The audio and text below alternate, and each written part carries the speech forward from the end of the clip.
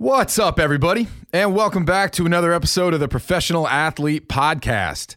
We are joined this week by Ray Cash Care. What a great name.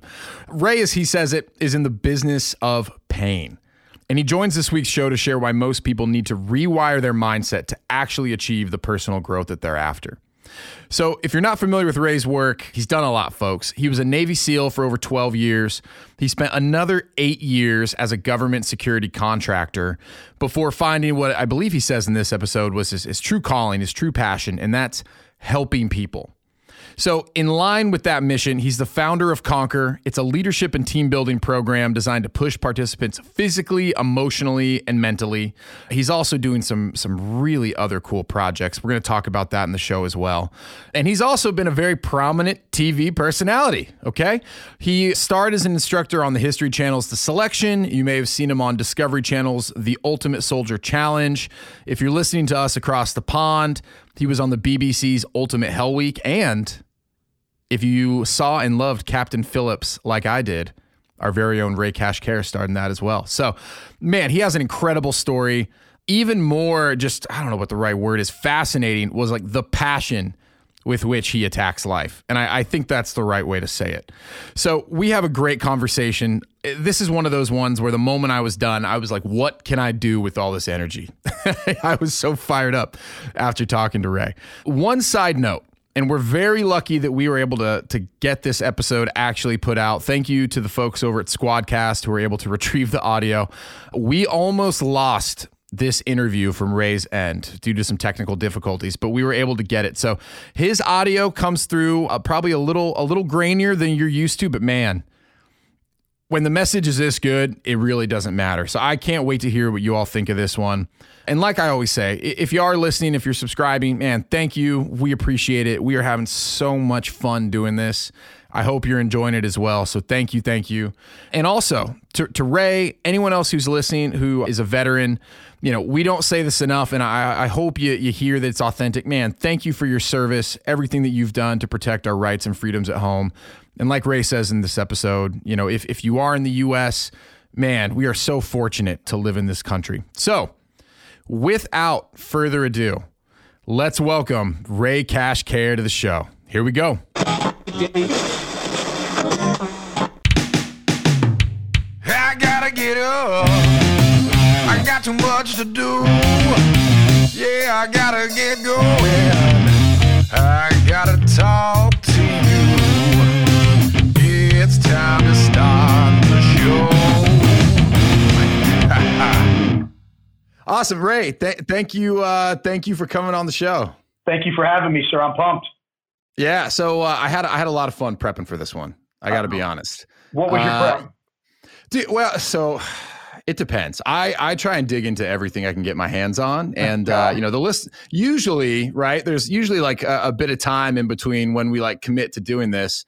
But I feel like this is just so indicative of, to your point, just getting shit done. Yeah. It's like, I was like, hey, do you want to come on the show? You're like, yep. Does tomorrow work? I was like, yeah, let's do it. You got to look at who the reference was. I mean, when Gunnar P says, you know, vouches for me, fuck yeah, I'm going to step up and do it, man. If I didn't, I'd probably hear something from him. So, good stuff.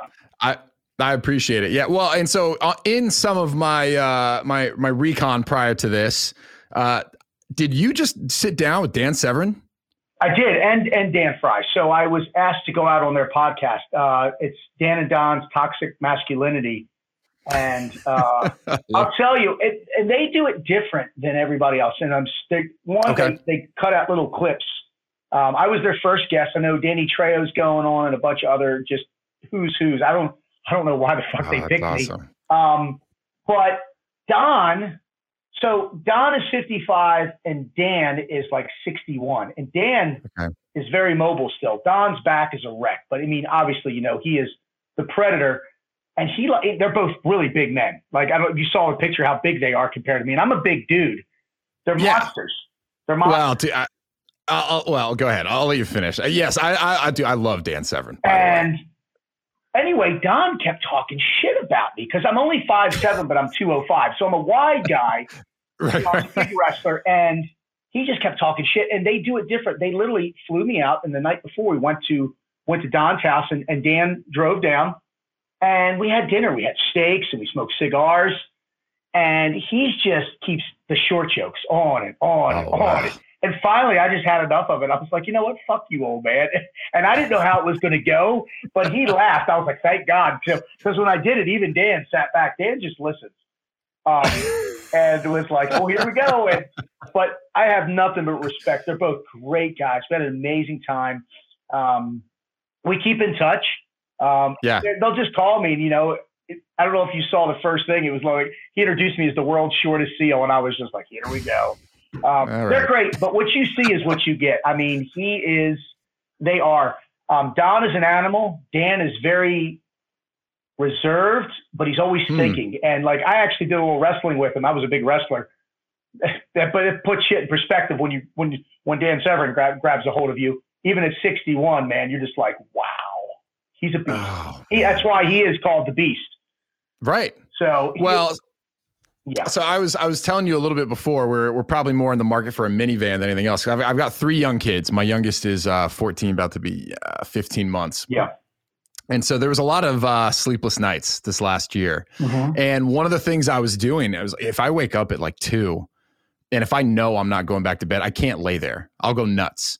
And so I would go downstairs, and with ESPN Plus, it's amazing. They have all the old UFC fights. Oh. So I started going back to like UFC 1 back, you know what I mean, when you had sumo wrestlers fighting karate. Yeah, those guys were and Gracie's just murdering everyone. Man, they didn't get none. Yeah, they just fought. Well, and then like we got to like the Dan Severn era, because I was like, does anyone beat Gracie? Like I actually, it was a little bit before my time. I didn't know how all the early ones ended. Mm-hmm. And then like Severn comes into the picture, and I was just like, oh man, like this might be the guy who can kind of take the title. And so, yeah, it was just, anyways, I loved seeing that you were working with him. I love seeing that he still looks massive today. They are, I mean, like when they shake, I have a big hand too. When they shake your hand, you don't realize how small of a man you are until you're next to them. And, but just humble, like he's very articulated. Like, it's funny because like I did a podcast back in the day with Jason Redman, who's an officer, and Dan is like Jason, and I'm just like Don. Just, you got an animal, but they're both very smart men, but both at business and just their outlook on life. And, we just talked about culture and civilization and how it's changing. And, and believe me, by their means, by them, by no means am I a tough guy, but my advice was, and I said it right out there, I think the world these days just needs a good fucking punch in the face, with all the trolls and everybody's complaining and moaning and bitching about stuff. I tell people, just like I told Don, I get up every day and I'm so grateful for what I have. I'm not greedy for what I want. I'm grateful for what I have. And I think that's the advice that America should take. Because I've been everywhere with my past, and this is the greatest country on the planet. I've been everywhere. Trust me. The freedoms that we have, we don't get that any other place in the world. Yeah. Well, and one of the things that I loved when I heard you say this, that you say that you're in the business of pain. Mm-hmm. Yeah. Can you explain that a little bit for folks listening? Well, yeah. So there's inspirational, motivational coaches, which are subject matter experts in what they do. And I'm a subject matter expert in pain. I've dealt with pain. Mm-hmm. There are 6 growths in the world and 7 pains. So there are, for the growths, it's physical, mental, emotional, social, spiritual, and financial. And for the same thing with pain, it's the same thing. It's physical, mental, emotional, social, spiritual, but then sexual pain. If you've had sexual trauma when you were a kid, I'm not going to talk and say what has happened with me, but I am a subject matter expert in pain. So I don't give opinions. I give advice. I don't believe in opinions. I don't want your opinion. I don't want anybody's opinion. Like if I want to learn how to wrestle better, I want the Beast advice. Like opinions, opinion would be like me telling Don Fry how to fight. It's an opinion. It's not advice because he can kick my ass. So what I am is I give advice, and I'm a subject matter expert on pain. And I have an equation with pain. Pain equals growth growth equals power, power equals knowledge, and knowledge equals profit. So all I've done is I've learned how to profit off of pain. That's it. That's what I do. Everybody tries to profit off of success. I just reverse engineer it. I pour the glass. You know, everybody looks at the glass. Maybe most of the time people look at it half empty and it's half full. With the pain, I look at it the opposite way. I use the pain. I want to empty that glass. So I constantly am learning from pain. And the rules and the lessons that I've learned, I make sure that I apply them to life and make sure that I don't do that again. But I've learned from it. It's made me stronger. I've been physically, mentally, emotionally, socially, all the abuses have happened to me. Yeah. And it's made me a better person. Instead of boohooing and wanting free shit out of life and moaning and crying, my mindset is, fuck it, fuck you. You're here. Let's attack the bill and do it, right? You've been through worse. And I think that's one of the contributing factors that got me through BUD/S, SEAL training, basic underwater demolition, the first time through. I mean, it sucks. But I'm always like, shit could always be worse. That's just how I look at things, no matter, you know, what it is, you know, and that's the funny thing. I've been so selective with things in my life. I've never had a job that I have wanted to quit or wanted to get fired at.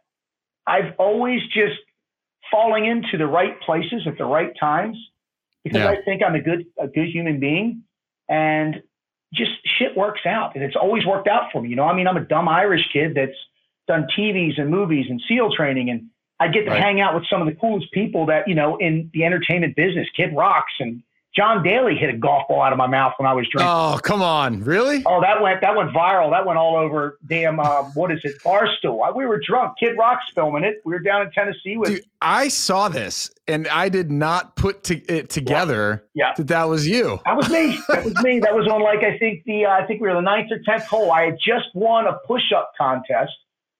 John bet me $1,000 that I couldn't beat they had a record going around. A guy did I think it was 72 or 74 push-ups in a minute. And I'm a big push-up guy.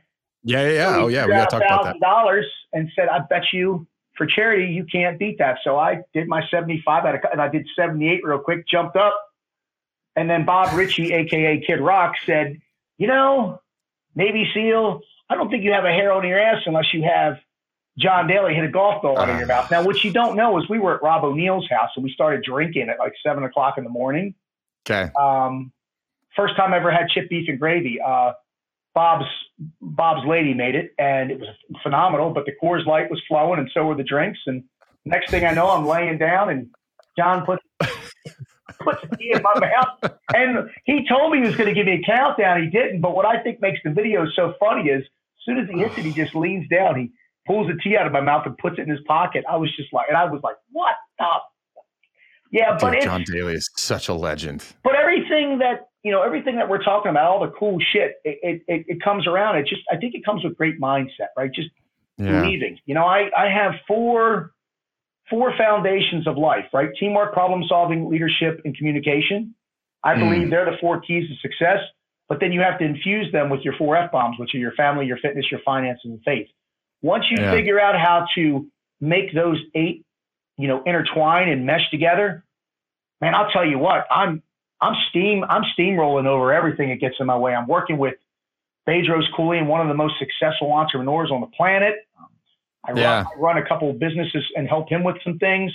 I'm married, it just goes on and on. I can sit here and stroke my, as long as we want, but it all falls down to just the fitness and the mindset, and then just the can-do and drive attitude, and me being grateful and not, if I want something, I go out and get it, we were talking about Gunnar Peterson.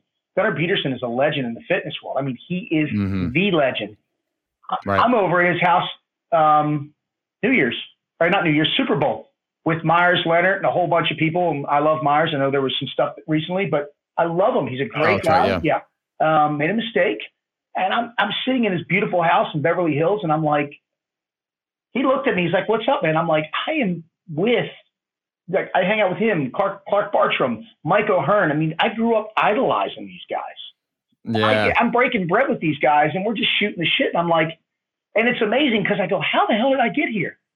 How did I get here? I don't even realize. And I mean, Gunnar is a friend. I mean, we talk.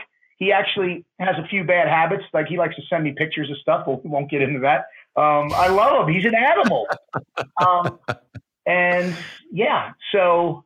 Well, let me ask you this too. And I feel like, man, you've already said so many things. I know, I'm a mess. I'm all over the place. No, but when I mean that from the standpoint of like, we could probably do a show on each of those, you know what I mean? As a category, but like for a lot of people listening, I think the one thing that's kind of universal to being a human is adversity and pain. And like some people are sheltered more than others, you know, what someone's gone through is different, but it can be tough for everybody. Yeah. A lot of people like, man, I go through pain, but I'm not like over here setting the world on fire. Like I'm carrying a lot of this stuff around with me and it's dragging me down. And, you know, and it's to some people, I mean, depression is a widespread, you know, I'll even call it a pandemic in another sense, right? I agree, yeah. So, you know, for you, I mean, what do you think it was that you were able to actually kind of turn that pain on its head and actually turn it into something positive or fueled you, or I don't know, maybe the right word is like it made you more resilient. Like how did that happen for you as an individual?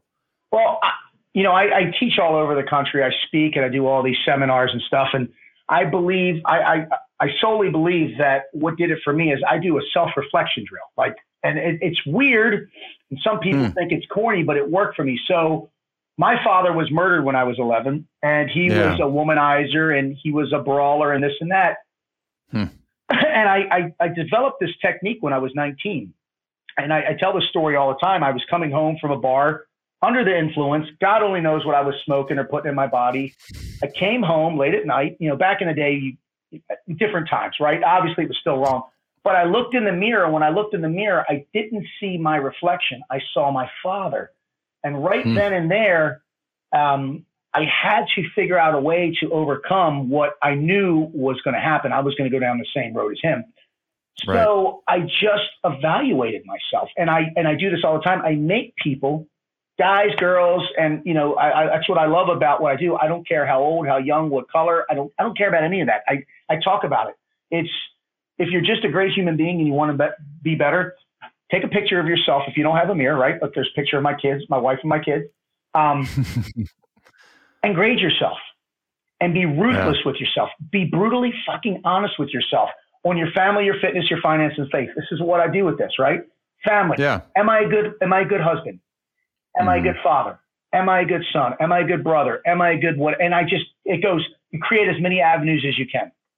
Yeah. Fitness. I look like I'm fit, but fitness is physical, mental, and emotional and spiritual. Right? Am I sound on the inside and out?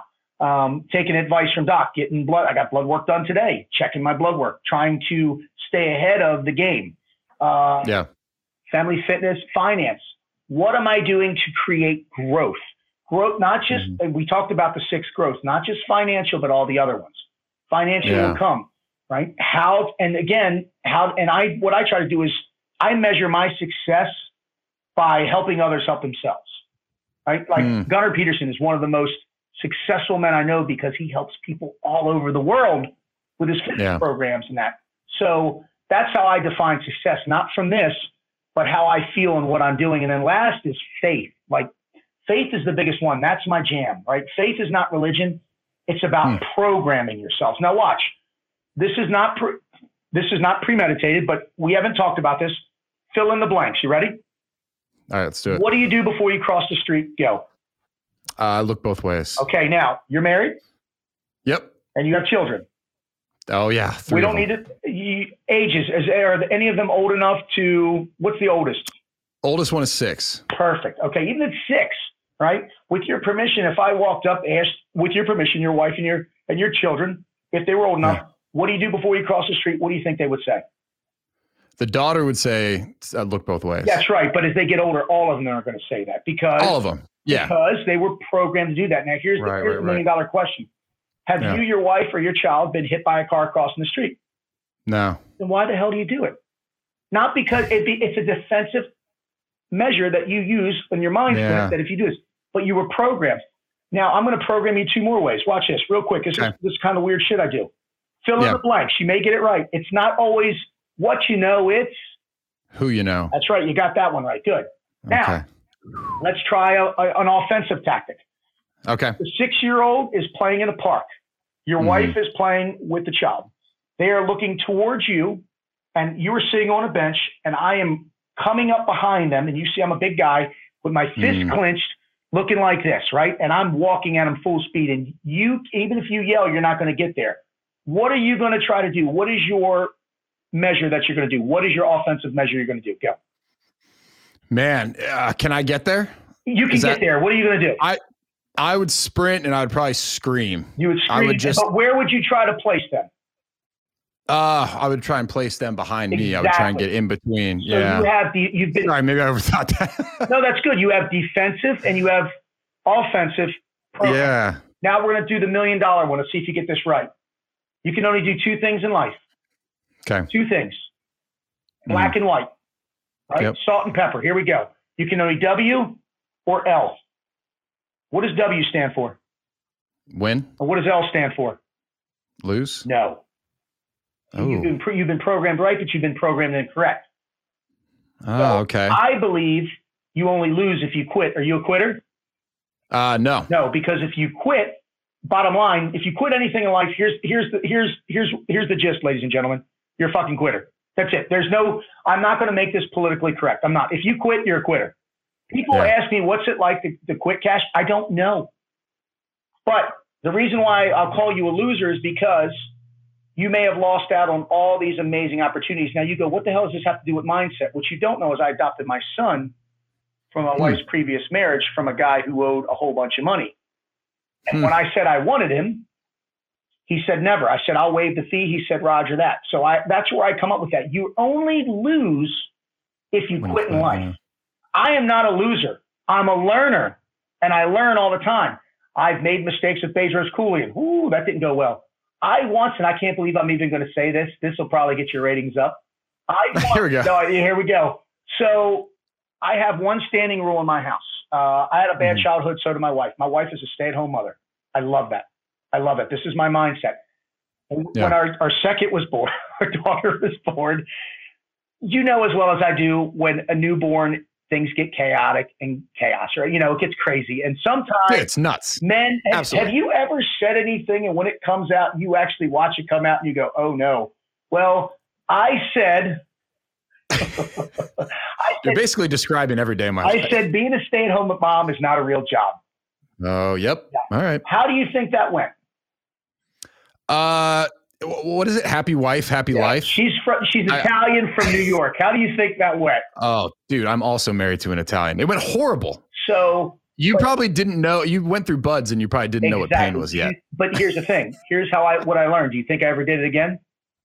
Hope not. No. You learned. I'm not stupid. But my point is what the world needs to do with the mindset and creating and overcoming adversity is you need to reprogram some of the things, because I know I've been joking around, that you're doing.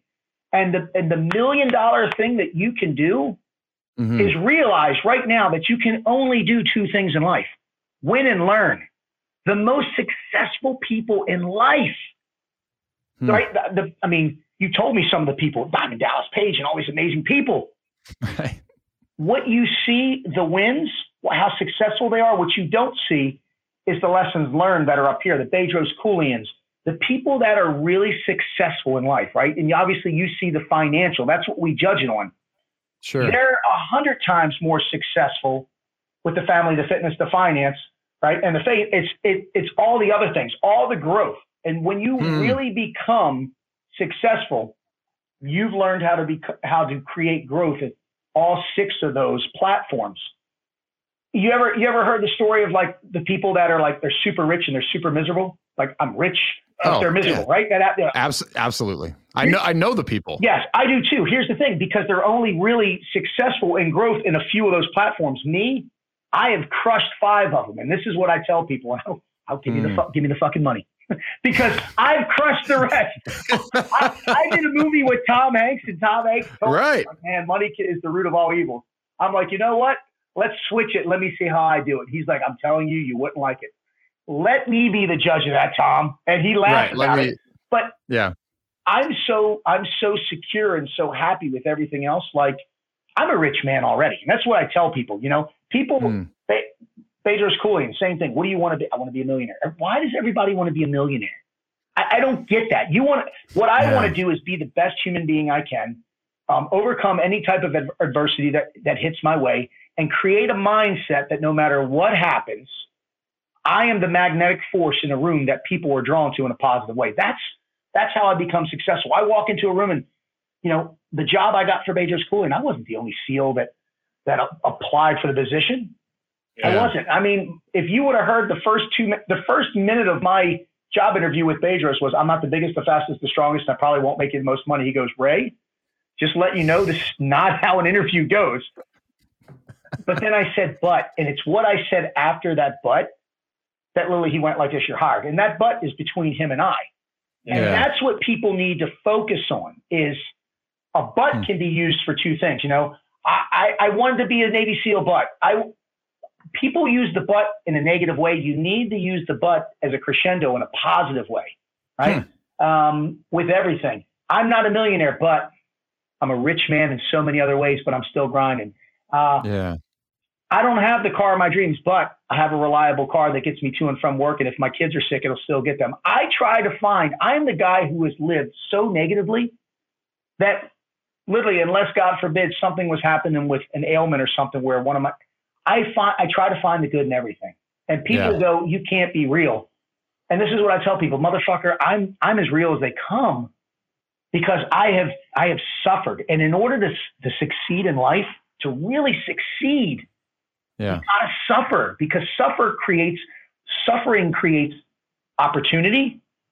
Failure creates opportunity, but it can also create growth. Most people, right? What do they say all the time? I hear this and I get pissed all the time. Failure is not an option. Right. That's the dumbest thing I've ever heard in my life. I fail every day. I just don't quit.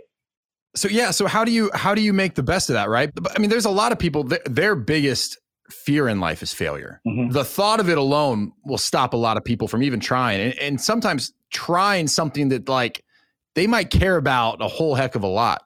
So for you, how do you handle and kind of like, look at failure through the proper lens so that you can grow from it?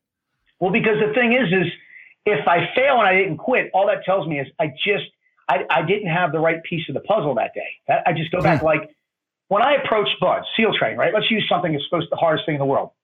I already knew that one of three things was going to happen. I was either going to pass, I was going to quit, or I was probably going to die. That's it. I mean, that's my options. So I already know I can predict the future. Of the future, a million things can happen. All I have to do is focus on those three. So that's how I look at things, like a job interview. You're either going to get the job or you're not. Right. And the reason why people in general in society are so scared about failing is because they think failing and quitting are the same things, and they're not. It all goes back to the programming. People have been programmed wrong. It's okay. Can I interrupt you? Because I so relate to what you're saying. And I don't know why this sticks out in my mind so much. I must have been like 6. I mean, really, I must have been like 6 if I think about where I was and where I lived at the time. I remember someone who I respect a whole heck of a lot and meant a lot to me in my life basically said something like, people say it's good to like fail and learn. And like, why would you want to fail? Like, you don't want to fail. You shouldn't want to fail. You shouldn't strive to fail. And for a long time, I would probably, if you would have asked me years ago, I would have said my biggest fear is failure. Everybody has been taught that. That's hardwired. Yeah, you're absolutely right. Exactly. It's the same thing as what I told you about, right? What? Win and lose. And because everybody thinks if you lose, you're quitting. Listen, you don't really, if you've given it all you've got, even if you lose something, if you gave it 1,000%, you put the fuck out.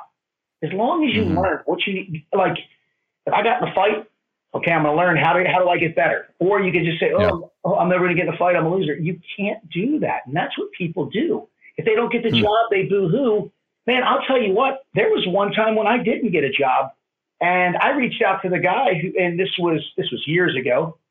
And I said, hey, sir, I get it. I didn't get the job. Can I take you out to lunch? And the guy said, what? Like, I'd like to take you out to lunch. And he goes, why? I want to know why I didn't get the job.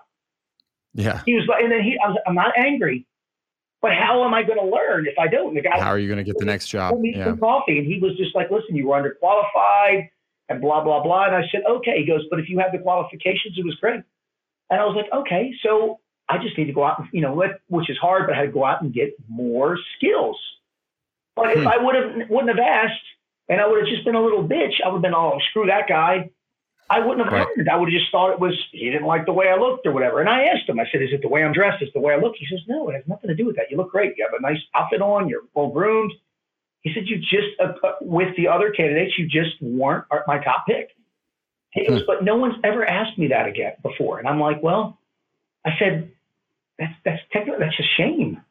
I said, don't you find that odd that someone didn't get a job and instead of never reaching out to you again, they didn't reach out and just ask you why? Right. He's like, I've never thought of it like that. I'm like, well, how the hell is someone supposed to internally get better if they can't comprehend the internal dialogue that's going on, right? Everybody, all men have two things. They have an inner bitch right here, fears, doubts, and frustrations. Yeah. And they have toxic cognitions here. That's demons. Huh. My job is I can kill 99.9% of my fear, doubts, and frustrations. I can. And it starts with believing in me. But the demons, my childhood, things like that, I can't. But what I can do is I can turn around, name, claim, and tame them, realize that, hey, not everything that happened in your childhood is your fault. You're a better person. I try to find the positive. And then once I attack that demon, because here's the thing, you can never outrun a demon, right? If you were an alcoholic, if drugs, if God only knows, whatever, right? You can run as fast as you can. That demon's going to catch you. So my thing is my mindset, we talked about before, fuck you, is I turn around and I face that demon and I go, listen, okay, I know I can't beat you, but I can at least learn how to try to control, because life is about control, right? The way that I become successful is I try to control the things that I can control. Meaning, I control what time I get up. I control what I put in my body. I control what time I go to bed.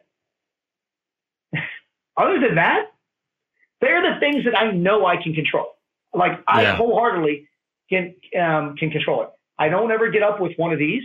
I use an old school alarm clock. I don't, because these have snoozes on them. I don't getting up like, I set your watch 10 minutes early. No, just change your clock, your old clock, and make it. It's my clock says 10 till 5. It's not 10 till 5. It's 16:42. I'm always ahead. Yeah. Always ahead. I'm never late, because if you're early, you're on time. If you're on time, you're late. If you're late, you're fired. No matter what the job is. No matter what the job is, because each human being is being graded and evaluated since the day where they were born to the day they die. Right? Yeah. You're born. There's a dash, and you die. What we do in that dash is what's going to create that eulogy of what we're going to leave behind. Everybody leaves a legacy. It's just, what is that legacy going to be that you leave? Is it athletics? I mean, this is the pro athlete podcast. Is it? And that's the thing. I know some of these people that you talk to. I'm an athlete. I have an athletic mindset. I am that's what I have here. It's not this. I'm not a world-class wrestler.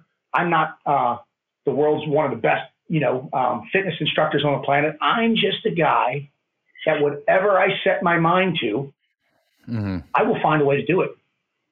I just do. I mean, I do it. I wanted this job with Bedros Keuilian. I work for him. I mean, guys, he's elite. Is that like relentlessness? Is that innate? Is that something you've built over time? Yeah, and I love it. I am a relentless, ruthless bastard when it comes to getting what I want. But I do it with honor and I do it with integrity. I just won't stop. I'm the guy that, like, I will call you 1,000 times until you tell me to go take a fucking flying leap. Like when I met Gunnar Peter, I was like, dude, and I just take risks. I was like, hey, Gunnar, I'd love to because I was in California, come up to Beverly Hills and train with you one day. He goes, sure. Are you serious? Yeah, here's my address. I was like, but he was kind of following me and stuff. And I walked in there. And his facility is, it's amazing. It's got shit in there that literally you need to have like a doctorate to figure out. And he's like, work out. And all I do is walk around. Every time I go in his gym, I don't work out. I just look around. I'm amazed. He's like, you going to work out? I'm like, he said, it'll come. It's still puppy love. I'm still learning. But and then after that, we hang out, we have lunch. He's like, hey, why don't you come to my house? Really? Yeah. Hey, I come into town next time. Hey, why don't you come speak to my immediate family? No, I don't want to have, about my mindset. I don't want no cameras. Okay. I wanted to ask you about this because I can't remember if he mentioned it while we were talking or afterwards, but he said that you dropped some knowledge on him about the way you think about like the company you keep in your inner circle. Mm-hmm. Would you mind expanding on that a little bit? No, I mean, it's the same thing. The company I keep is I surround myself with people that are bigger, better, faster, and stronger than me. Like, I am the alpha of my world, but I try to make myself uncomfortable every fucking day learning something. So if I want to learn about fitness, I'm going to become friends with him. If I want to learn about business, I literally attack. I'm the guy that literally just like, I shoot myself out of a fucking mental catapult at people and I hit their castles and I'm like, I'm here and I'm not going anywhere. And people just, they realize that number one, I'm not full of shit. I'm fucking crazy. Right. Yeah. And I have passion and purpose. And I think that's what the world is lacking a lot of is passion and purpose. I was a Navy SEAL for 12 years. I worked for the agency for 14 years and I was really good at it. But after a while, it just didn't do anything for me. Right. I was great at hurting people. And I figured out that my real fucking passion and my real purpose is helping people. I work with kids. I work with men. I do corporate training. I fucking love it. I'm 49 years old. And it's like, a guy asked me a question the other day, and I think it was probably one of the most deep questions I've ever heard. He goes, from your age right now until the day you were born, he goes, Ray, I know you were younger, you were SEAL. What age would you say is the best day of your life? And I said, man, it's today. I think it's today. He was like, is it when you married your wife or you had your kids? I'm like, and I told him, I said, I know this is going to sound corny, but every day that I wake up, it's the best fucking day of my life. And that's the thing, because, everybody wants to be an entrepreneur. Guess what, guys? Here's a fucking newsflash. Entrepreneur means risk taker. That's all it means. Every night that you go to sleep, there's a chance you may not wake up. Every time you get in the car, there's a chance you're going to be in an accident. Every time you walk down the steps, every single person on the earth is an entrepreneur in some fashion. Yeah. People just decided to attach money to that. Money's fucking cool and I love it. And I get money does make the world go around, but you know what else makes the world go around? Great fucking human beings with great mindsets that want to help each other out. And that's what's so great about a lot of the people that you interview. I mean, like you said, you reached out to Gunnar, sure. Right. Like same thing with me. Like, wait. It's amazing. My point to all this is I think the world just needs to start taking more risk and start nutting up and asking questions, right? Like, let's go back to the dating world. If I wouldn't ask my wife out to have a drink, I wouldn't be where I'm at right now. I wouldn't be half the man I am. I mean, I asked a woman I have no business being with, right? So, but think about how many guys see a good-looking girl in the bar and they're scared to ask her. Because what are they scared of? Failure. Rejection. Because they think, failure.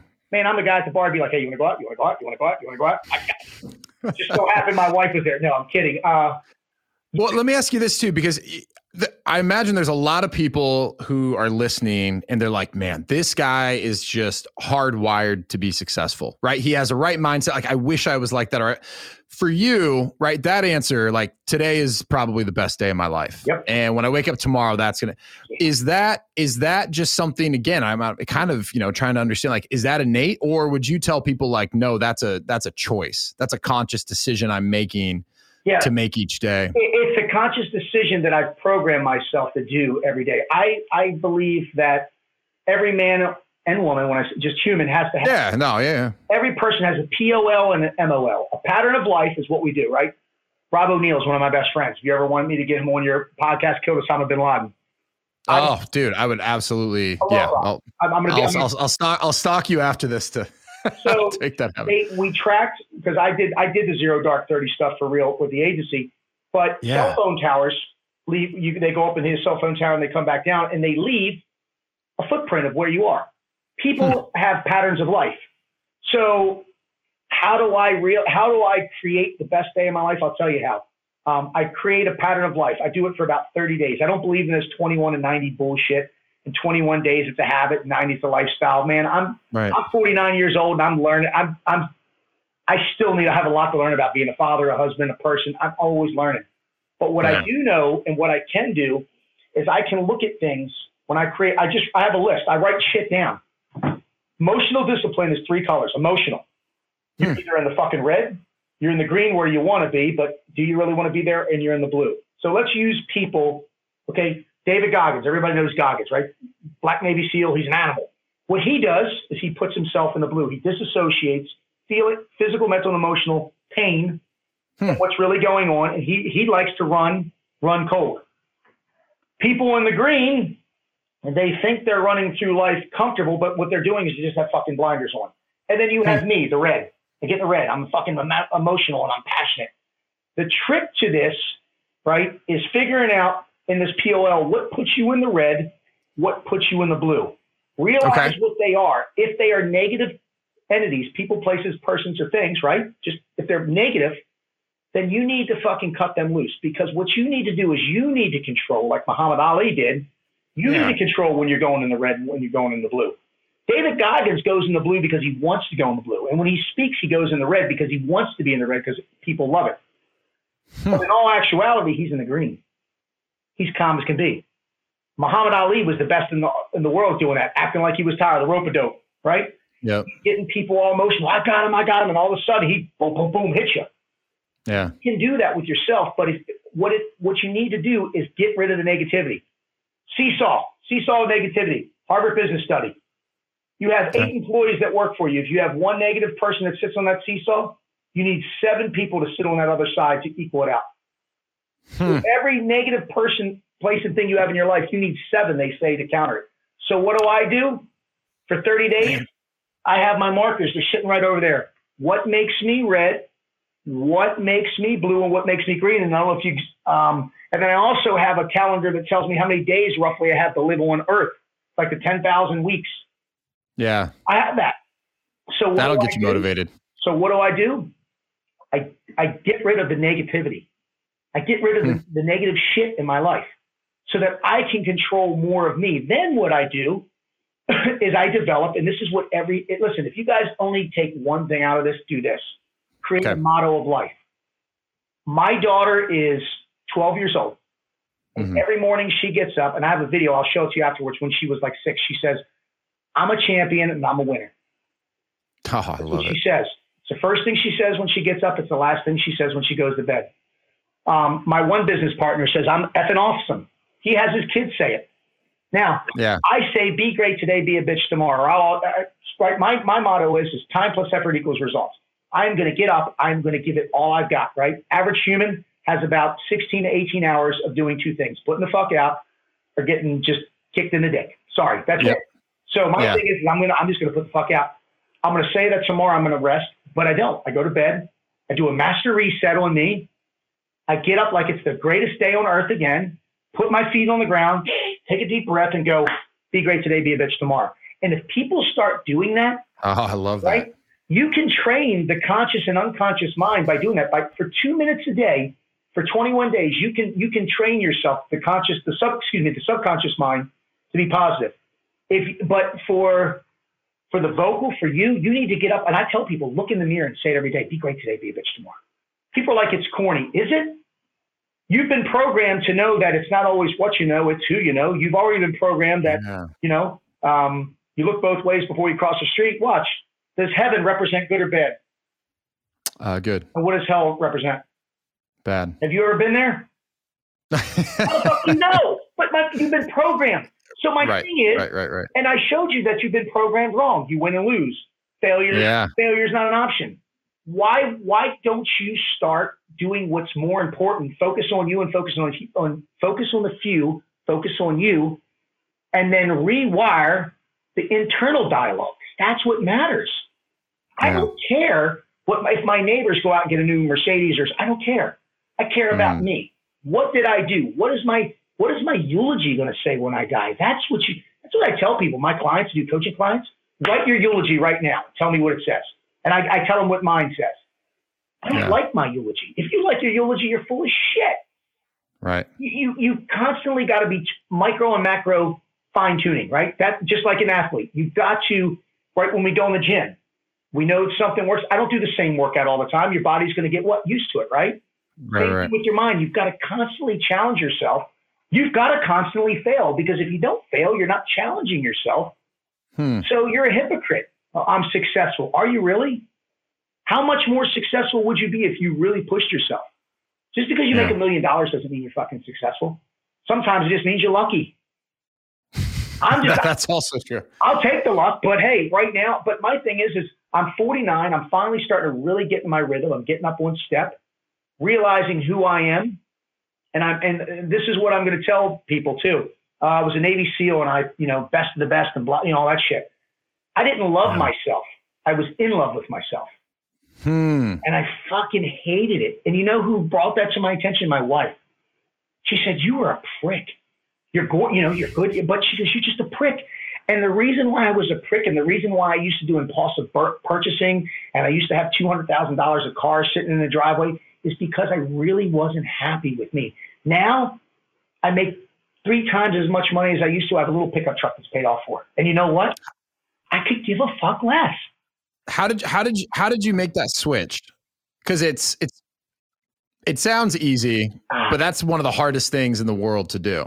And to your point, to go back earlier, right? You said, like, ever heard about the guy who's wealthy and miserable, right? Like, there's a lot of people living like that at all economic statuses. It just goes back to that self-reflection. I kept, I went to some counseling. I had some PTSD from the wars and stuff like that. And it started affecting my relationship with my wife. And I realized, and me and my wife sat down, and she said it. She's not a therapist. She's a very, intellectual woman. And she said, the problem is, Ray, is you're in love with your shadow, but you're not in love with you. Like what projects, Navy SEAL, TV, movies. And I looked at her, and it was funny because I was like, you think I was like, you're fucking right. But why don't I love myself? Well, let's just rewind back. Abusive childhood. Father was rude. Mother didn't love me. And instead of accepting it and facing it, I built up the most emotional and the walls, right? Mental, dude, walls. Yeah, you're speaking my language right now. Men do build these walls. And then when my wife did that, when she said that to me, it fucking hit. I really felt like she punched me in the face. And I was drained, and I said, "You're right." So what did I do? I tore down those walls, and it took time, right? Really trying to explore myself. I tried getting into meditation. I tried everything, man. Just try to find my center in this. Mark Divine's amazing SEAL Fit. He's been helping me. So his Two-Lamb, Ronin Tactics, they help me. Oh, I do know him. I'm sorry. Yeah. So he's like, close your eyes and tell me what you see. I see these giant paws hitting the ball back and forth really fucking fast, right? Like this. Yeah. We're like, what is wrong with you? I'm like, I know. So what does Two-Lamb say? He's like, okay, that's what you see. That's your focal point. Slow the ball down. So now the ball is slowing down. Now, it's never going to stop because I'm insane. But by slowing that ball down, that mental emotional ball, I started realizing that the materialistic shit that I was buying and the expensive watches, I love watches, but the cars and the stupid shit that I was doing, like I was taking my family on vacations, not because I needed to take them on, because I wanted to take them on vacations, because they needed a vacation to get away from who I was. Oh, because when I go on vacation, I'm someone different, right? I leave all my troubles, and Bedros Keuilian told me the best advice he ever told me. I swear by this. He goes, don't be the man that takes your family on one vacation.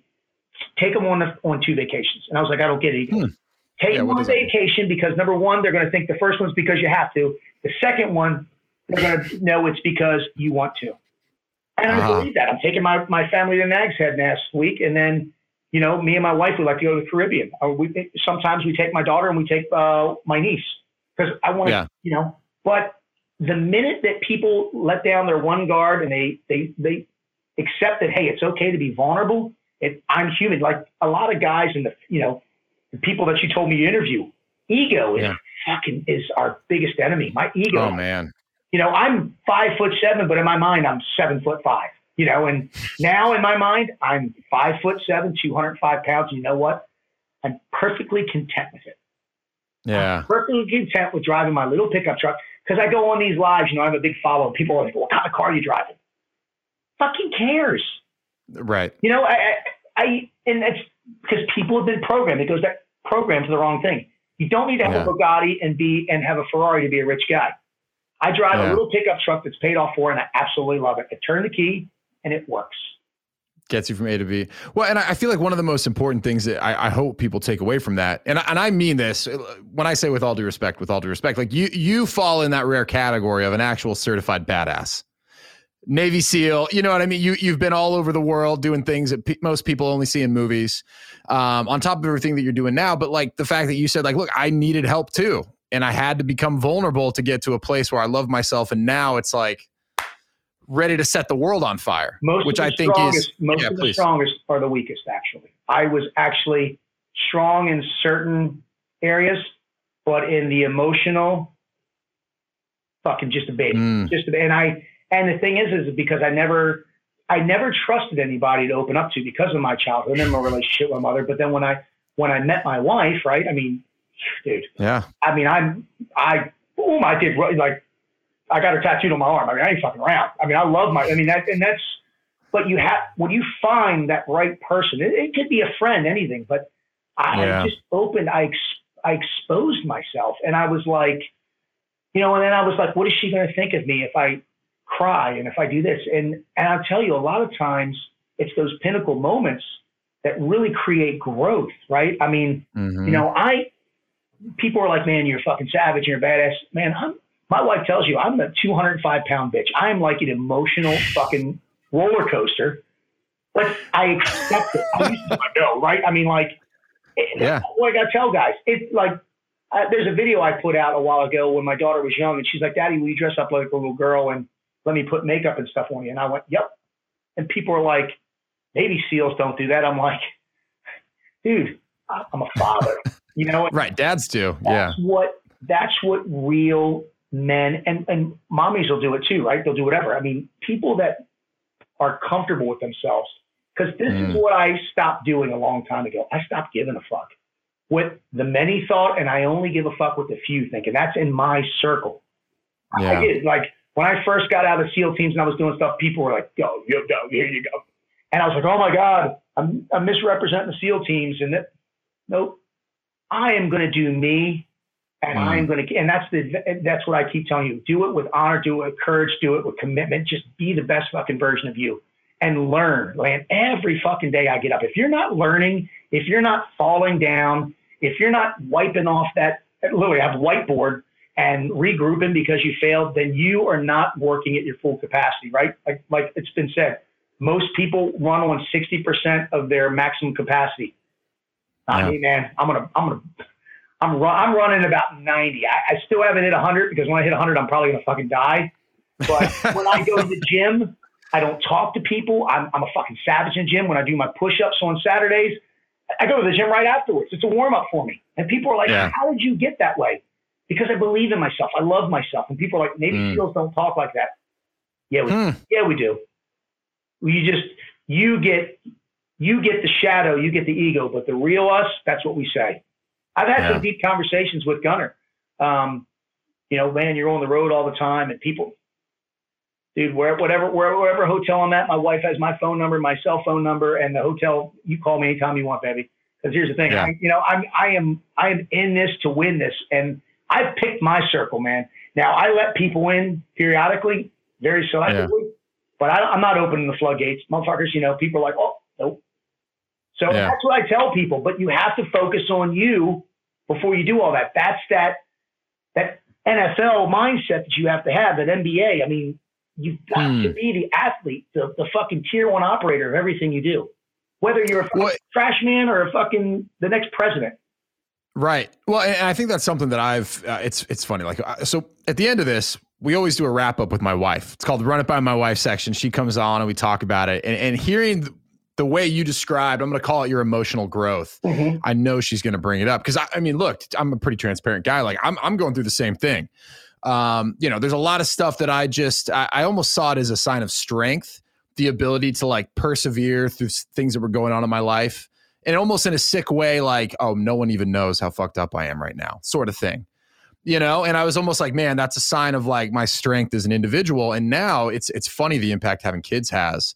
Yes. The cracks start to show. And I'm like, man, I can't be the best dad if I'm not allowing myself to be, I mean this in a non-fluffy way, like version of myself. Like if I'm not addressing this stuff and able to walk around like emotionally happy, free, I'm not showing up 100% as a dad. And for me, that's my measuring stick, in a lot of ways. When you talk about legacy, eulogy, for me, it's like, man, I hope my kids knew how much I loved them. And I hope they knew that they were everything I did, and I feel like becoming a dad. I love it. And here's the thing. Yeah. A true warrior, it's not physical, it's mental and emotional.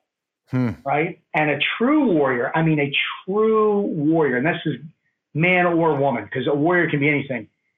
Yeah. Not always savage. You want a true warrior is a servant. It's a servant. My job, I used to destroy and do all the stuff. Now my job is to serve. My job is to serve my community, serve myself, serve my family, serve with purpose, right?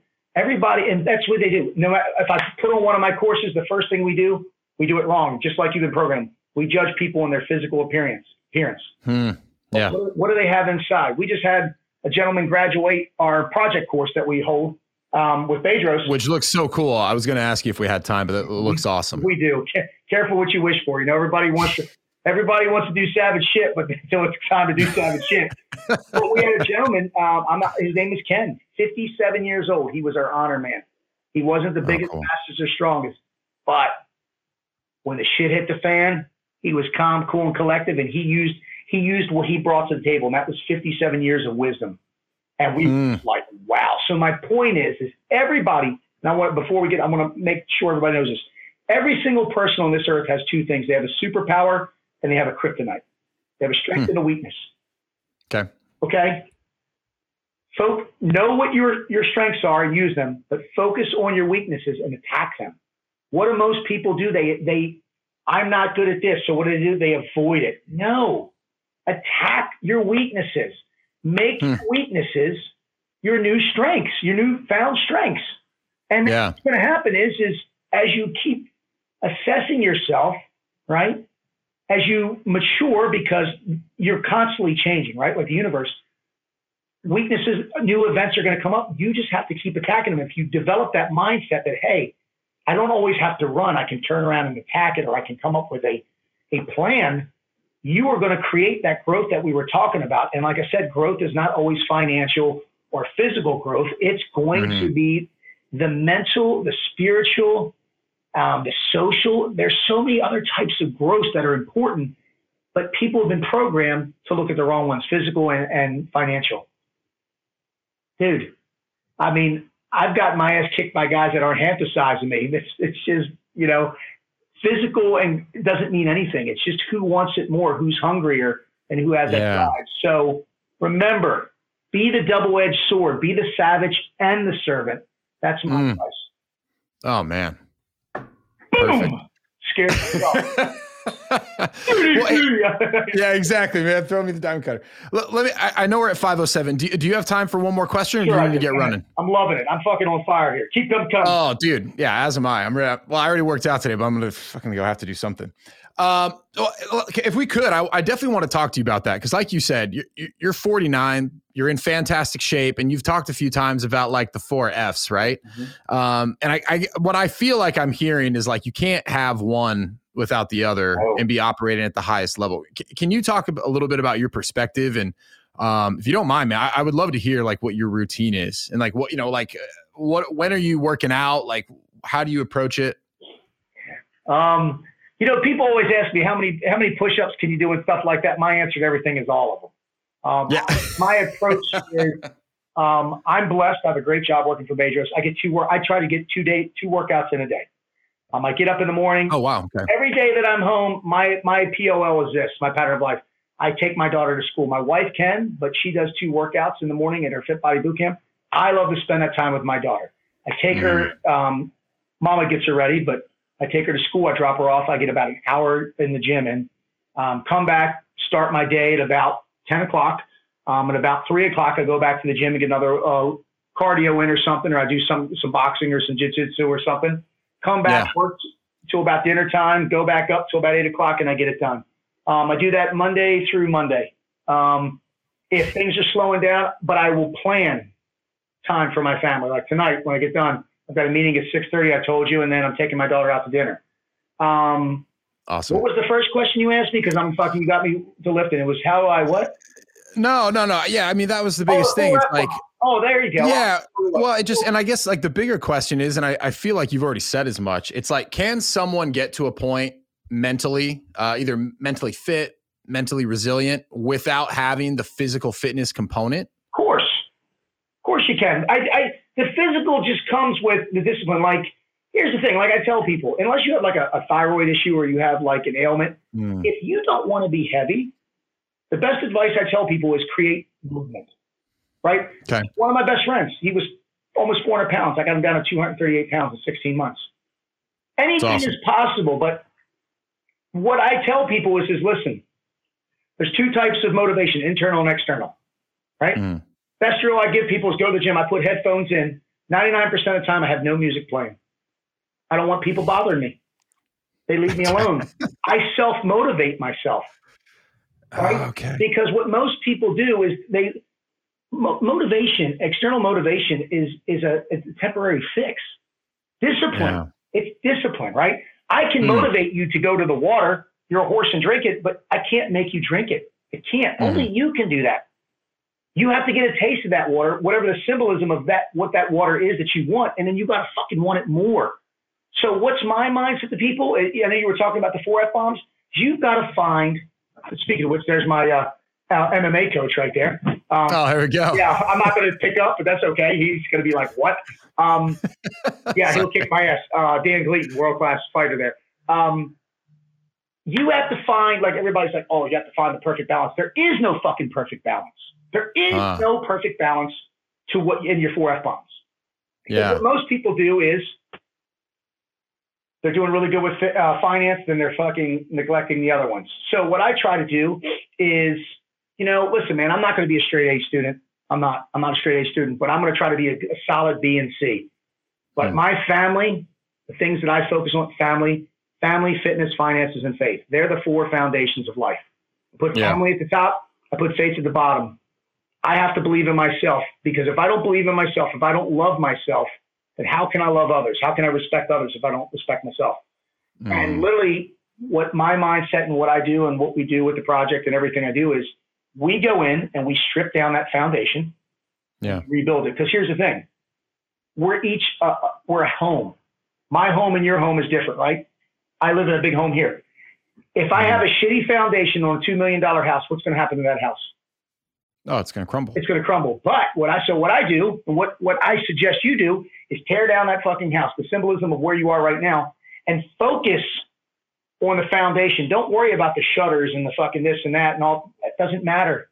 You have a strong foundation of life, right? Then you can just slowly build that house and build the shelter that you need.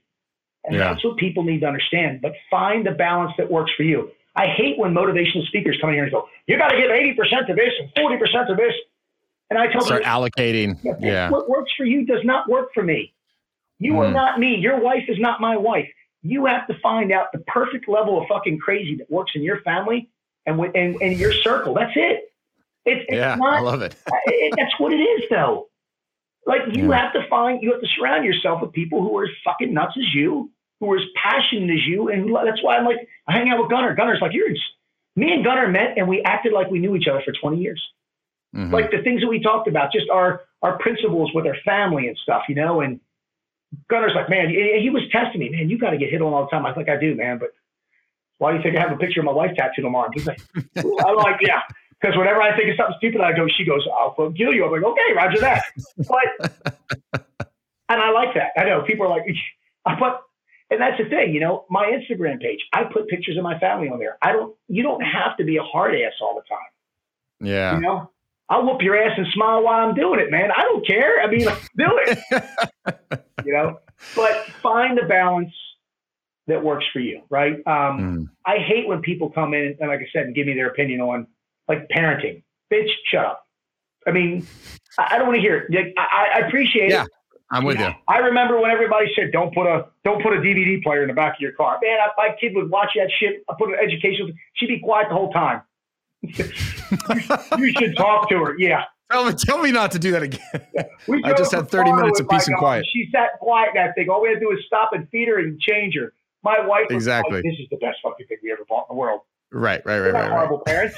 So I'm sorry. I hate to keep going. What else you got? I'm sorry. No, man, I love it. And I know you got a date with the family. You got other business obligations. So listen, I know there's a lot of people who are going to be, number one, fired up by this. Boom. I'm sure there's a lot of push-ups happening after listening to this one. Yeah. For people who want to follow you, there's a lot of things that you're doing, man. I know you do coaching, you have Conquer, you're doing the project. Where can we direct people if they want to learn more about what you're doing, get involved, or potentially work with you? Yeah, so I have a website called www.raycashcare.com. You can check out there, do some stuff. I'm on Instagram. I've got the little blue check thing, so you know who I am, the Ray Cash Care. And I also have a at Frog Mindset blue check Facebook page. Every Saturday or Sunday, but it's Saturday tomorrow, 11 a.m. Join me on Instagram Live. I do 1,320 push-ups. I do 22 push-ups on the minute every minute for 60 minutes. And then if you're interested in any of the programs, I work for Bedros Keuilian. We're doing the project, which is a 75-hour immersive course that we put people through in Cheetah Hills, California. Awesome. I'm part owner with Bedros in something called LTD, where we go around and we do corporate training, teamwork, problem-solving, leadership, communication.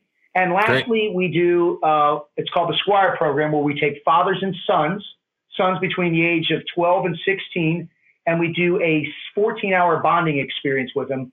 And I won't lie, they get I kick their ass a little bit, the boys, and we're just making a difference. So please check me out, and if you like what you're hearing, reach out. I answer every DM, and if not, I guess I'm not your cup of tea. Awesome, man. Well, hey, I got to tell you, man, this is one of my favorite ones we've done. So thank you, for your time. I know you got a lot going on, so we appreciate it. Okay, I appreciate it, man. Thank you so much, and I'll hit you up about getting some other guys on. Boom. Mommy, you better go ask Mommy, Daddy. Actually, let's start with this. How many push-ups can you do? Real push-ups or girl push-ups? I don't know. Both? Real push-ups. I actually don't know either answer. Real push-ups probably like 10 if I'm like... I love that you clarified and they were like, it doesn't matter. I don't know either way.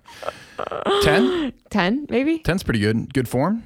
Yeah, 10 was good form and then I deteriorate. I thought you were going to say all of them. Because that would be so false. You got to rewire your mindset. Yeah, no, you're right. Don't bring that bitch assness in here. I hesitate to ask. Oh no. Was this your favorite?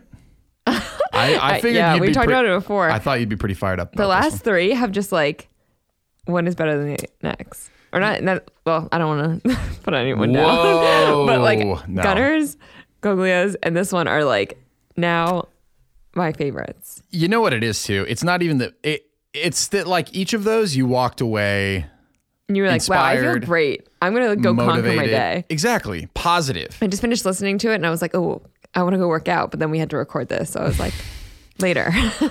For sure later. Well, what it is too is it's like, and he said this and oh man, I'm going to go out of order. We had a whole order and I'm going to kick it straight to you.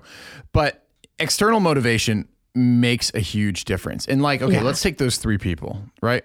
Ray, Gunner, Dr. Goglia. Each of those people had like an impact where I walked away. I was like, man, I want to go be better today. I want to make a change. I want to do something that's going to be positive people. Exactly. So let's kick it to you because I know you had a takeaway about negative and positive people that you liked from this episode. Yeah. He said for every one negative person you have in your life, you need 7 positive people to counter that. Mm-hmm. Which like when you think about it, like think of someone that's like always a drag to talk to, always like complaining about something. Yep. Think about how much energy that takes. It does. It literally sucks energy. Yeah. I'm reading this book and I really want to try and get him on the show. I'm going to reach out to him soon. A guy by the name of Trevor Moawad. He's like the, mental skill or mental performance coach. He works with like Alabama, Russell Wilson. I mean, you name it, the Timberwolves. He works with all these elite sports organizations. And basically part of his book is like, look, external inputs matter. He's like, and we probably underestimate how much they matter. So that comment, for every one negative, you need 7 positive. Like, I believe it. Yeah. And I think about it too when I talk to people at work. I'm now kind of like, man, like what kind of energy am I bringing to them? You know, am I like, yeah, it's okay. Another Monday, 5 more days. Right, buddy? You know, and then they're like, yeah, I guess. Man, this does suck. Yeah. And like when I talk to people like that, I'm like, man, yeah, it's a do drain. I have to talk to this just miserable person again? Because it does. It matters. It makes a big difference. Yeah. And there's something to, man, I meant to look it up. It's like a negative cognitive bias. It's like humans, for whatever reason, and I think a lot of it's evolutionary, like we actually respond so much more to negativity than we do positivity. So as an example, if you lose a big game, emotionally and psychologically, that big loss is going to stick with you for far longer than winning that same game. Yeah. Right? The intensity that you experience that emotion, how long you dwell on it, just for whatever reason, from an evolutionary standpoint, it was probably to keep us safe, right? Like, you know, like to keep us alive out in the wild back when there was such a thing. But it's so true. And it's like, man, just one negative person really can pull you down. Yeah. Do you have any negative people in your life? Am I one? No, but that's the thing. I try to cut them. Yeah. I try to interact with them less. You have to. Yeah. Especially now as like a parent and we're busy. I'm just like, ugh, that's like, it's such a drain. I don't have time for that. You have to become protective of your time. Yeah. I mean, I've definitely had negative people in my life, but like it just, the older you get, I feel like the more you realize there's just no room for that. Exactly. And the cool thing too is like when you surround yourself, and it could be anything, right? And I love a lot of these guests distinguish, it's not about money, but maybe it's people who are passionate or driven or socially conscious or whatever it is that like gets you going. When you surround yourself with other people who are either at your level or hopefully above, like it brings you just naturally kind of rise to their level. Either it changes your expectations of what's possible, or it's like, man, I got to work harder to keep up with, Greg, Fred, and Tim. I don't know any Freds. I wish I did. I'm sure they're great to be around. Are you ready to move on? Anything more you'd like to add? Yeah, let's move on to the next one. Ooh. I feel like there's a lot to talk about here. There is. How many potential takeaways? I know. It was literally like chock full of them. Yeah. Like this one's the kind of, you need to go back and listen to it a couple times. Yeah. And you would be better served listening to someone like that talk for an hour on repeat than going out and trying to listen to 10 other people. Like there was so much there that if you could just like internalize some of that mindset and approach, you can make a real change. Yeah. Here's one that I liked.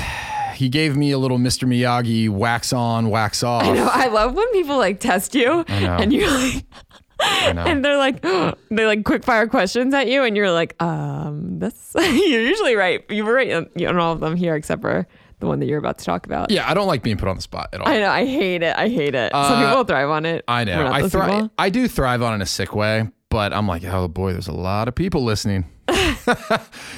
So yeah, usually want to try and get it right. Say something stupid. I know. But I have plenty of airtime to fill with stupidity. So win and learn. Yeah. This is my favorite thing. We actually were very in line with all of the takeaways. Yeah. We almost had all of the same ones. We're basically morphing into the same person the longer this pandemic and marriage goes on. I don't even want to know what we're going to be like in 10 years. I know. People will probably just like, to save time, talk to one of us and be like, no, it's pretty much the same thing. It's the same. Yeah, it's the same thing. It'll be me because you don't respond. Yeah, exactly. And I'm just going to be like, well, I don't know. Why is no one talking to me? Win and learn. So, and I meant this. I think I said it. Like, if you would have asked me, especially like in high school, college, like, what is your biggest fear? I would have said failure. Yeah, you did say this. Okay. And I really probably did think of things in terms of like success, loss, win, lose, failure. And over time, it's been gradual, but a conversation like this really helps drive it home. Like, man, it's an opportunity to learn. Yeah. It's an opportunity to get better, to alter course, to figure out how to do it if you didn't do it right the first, second, third, fourth, fifth time. Yeah. And it also goes back to being positive or negative. Like it's just like a positive way to look at things. What people will call failures. It's just another opportunity to learn instead of Yeah. something that you can lament over. Because failure can be crushing. Yeah. If you let it. And Yeah. it's all about the lens through which you look at things. You know? Like, I mean, there's people who like can't get over like this losing their state championship football game in high school. Yeah. That makes me sad. And they dwell on it for decades. Yeah. You know? That's so sad. Well, and that's like in a dramatic Friday Night Lights example I'm using there because everything comes back to football for me. 4 days. But glory days. I knew you were going to do that. Yeah. But it's so true, right? And for other people, who played in that same game, to take this example out further, they might not even remember 9 times out of 10 they even played it. Like they've moved on to so many other things in their life that they're passionate about, and that was just one little piece of data that, you know, like taught them some lesson. It all is about like, everyone's going to deal with adversity. It's kind of like, what are you going to do with it? Are you going to dwell on it? Are you going to see it as a failure? Are you going to say, shit, all right, how do I do it better next time? How do I make sure I don't repeat the same result when faced with the same opportunity? Yeah. So man, I thought that was a good one. And that's something I think, you know, okay, let's take a step back to parenting. Let's do it. With kids, right? They need to understand that there are outcomes. There are winners and there are losers.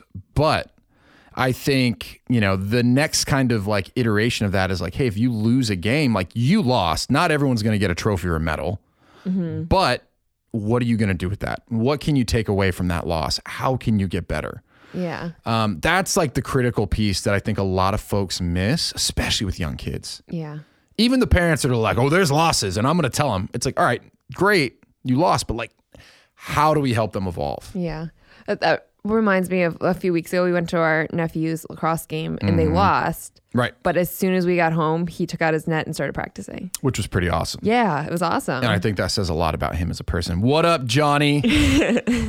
Johnny Darian's a bad mofo. But yeah, no, I think, you know, if you're listening to this, you have kids, man, listen to someone who's been through it. I mean, 12 years as a Navy SEAL, 8 as a government contractor. Yeah. Like you talk about like high stakes outcomes. Someone who's been through it and he's telling you it's win and learn, not win and loss. Yeah. There's a lot to be said for that. Yeah, it's a good mindset. I'll kick it to you for the last takeaway because you also had this one. We agree. Yeah. So I loved, where was it? Oh, so I want our children to also do the same thing. Like when they go to sleep at night, it doesn't have to be the same tagline, but like say something like, I'm awesome. Yeah. And then like when they wake up in the morning, say it too. I love it. I just think it's like, I mean, every day I wake up is the best day of my life. I think it's like a good way to live. Yep. Well, and it's like he said too, right? It's programming. Yeah. Well, they're being programmed one way or the other. A lot of the stuff we're programming them subconsciously, but it's like, man, why don't we dedicate time to program them to like have self-confidence, have resilience, understand you're going to have adversity, but like you're a champion, you're going to learn from it, you're going to overcome it. Like, man, that sort of stuff goes a long way. Yeah. Because you want to build that resilience, and every parent does not want their kid to go through incredible adversity. You do want to protect them, but you also are not doing them any favors if we completely coddle them. Yeah, true. Right? You know what, I have been saying this the last few days. Be great today, be a bitch tomorrow. I love it. Yeah. When he first said it, I was like, I'm trying to think, like, what does that really mean?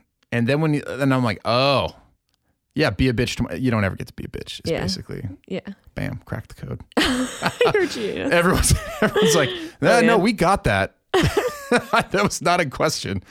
I just loved it. Yeah. The other thing that I thought was really interesting too was it's about service. And yeah, of course, like he was in the military, served at the highest level, but like, no, like you want to be a winner, you want to be a leader, like you need to serve. And there's another, man, I don't know who coined it, but it's like, what is it called? Something about leadership and service. I'll remember. Damn it. Such a good opportunity. I should have written it down. Servant leadership, maybe is what it is. But it's this whole kind of concept. It's like the greatest leaders. He said a true warrior is not always a savage, they're a servant. Oh, yeah, that too. Exactly. That's another great way to put it. Yeah, that's what he said, I think. But yeah, servant leadership, man, it's just like, look, it's not the alpha male who is making it all about me, right? Often the greatest leaders are the ones that are helping everyone else around them, like raise their level, rise to the challenge. I thought that was good. Something else I was going to tell you. Oh boy. That whole thing about asking someone why you didn't get the job. Yeah. If I ever tell you about the time I did that? No. When did you not get a job? It was my first gig. I was like maybe 2.5 years in. I was at that digital marketing agency, and there's a really cool strategy job. And I was like bored to death with what I was doing. And there's this really cool new position. And so I was like, yeah, I threw my name in the hat. There was a couple other people that were in my program and whatever. There was a review process, and I've been working at this company with this guy for 2.5 years, and I didn't get it. And I was just kind of like, what? Why didn't I get it? Yeah. You know, I have a high degree of confidence, but I was also like, man, what do I need to do to get this job? Because right now what I'm doing, I'm not interested in. And so I asked him, I was like, I put time on his calendar, came in, I don't know, 7. This guy was one of these fanatics who would come in at like 6:30. He would leave at 4. And I was like, hey, can you just tell me, why you chose the other person over me? And he was so uncomfortable. Was he? And taken aback. He was like, and kind of like what Ray was saying, he was like, no one's ever asked me that before. And I was like, well, yeah, but like the next time this job or another one becomes available here, like I want to get it. Like, what are you looking for? And I don't know, he gave me some bullshit answer. And I was like, well, why'd you choose the other person over me? Not in a like threatening way. Not in a threatening way. And I guess people listening to this are like, you sound really threatening. Yeah, you do. You look threatening right now too. Your body language is threatening. So if he was uncomfortable, that's why. Yeah, was that why he was uncomfortable? No, I asked very nicely. I'm usually pretty socially aware. Yeah, I know you are. No, but I was like, look, like I like working here. I respect you. Like I would love to be on your team. Like, what are you looking for, sort of thing. And so he ended up giving me a better answer. But the reason I bring that up is, as he described what he was looking for, one of the things he said was like, look, this other person is, in a lot of ways comparable, but like, I just think they're way more passionate about this than you are. And I like took a step back. And you're like, oh, you could tell? No, but I was like, oh my God, you're right. And within 6 months I had left because I was like, I'm not passionate about this. I don't want to be doing this job. Yeah. This is not what I want for the next 5 years, let alone the rest of my life. Yeah. And so like, as part of that feedback, had I not asked, I mean, I would have came to that realization anyways, but it was one of those things that I was like, yeah, I don't really want to be here. Yeah. I just wanted to do something that was more interesting than what I'm doing now. So anyways, you got to put yourself out there a little bit, and yeah, it will throw people off. Yeah, especially when a big man asks. I guess this guy was big too, and he was bald, which a whole nother dynamic. Yeah. Of just menacing when people are bald. Yeah, bald or shaved? Shaved. Yeah, shaved. And okay. bald. Okay, both. A little column A, a little column B. If it's like, the long hair in the back and the bald up top, that's less menacing. That is less menacing. That's actually the opposite of menacing. Yeah, yeah, that's what I think of when I hear bald. Yeah. Oh, okay. Shaved head. Yeah, shaved head. We're talking like The Rock. Yeah. If this guy ever listens to this, he's going to be like, oh. Yeah. Thinks I'm like The Rock. All right, folks. So yet another product of Gunnar Peterson. Yeah, we gotta send him something nice, like a pound cake or something, or maybe a nice baked good to say thank you. Are you baking? Oh no! When I say this is the sort of situation where I say we, royal and I really mean you. Yeah. Anything else you want to add? I think you covered it all. We covered it all, and just I'm gonna go back. I mean, and there's a lot that we again. didn't cover, but yeah, so much. Yeah. So much good stuff in this one. You said it best. All right, folks. Well, hey, as always, thank you for listening. If you haven't yet and you're enjoying the show, make sure to subscribe. Also, feel free to reach out to us. Best way to do it is kengunter.com. Shoot me an email. I believe my email's up. It's up. There's also the contact section. What do you mean up? Like I put it up there. Like, oh, okay. I was like, whatever it is. Our it's email. There. I will get back to you. Love hearing from you. And yeah, folks. Man, get fired up. Have a good week. Have a great week. Have a great week. We'll talk to you soon.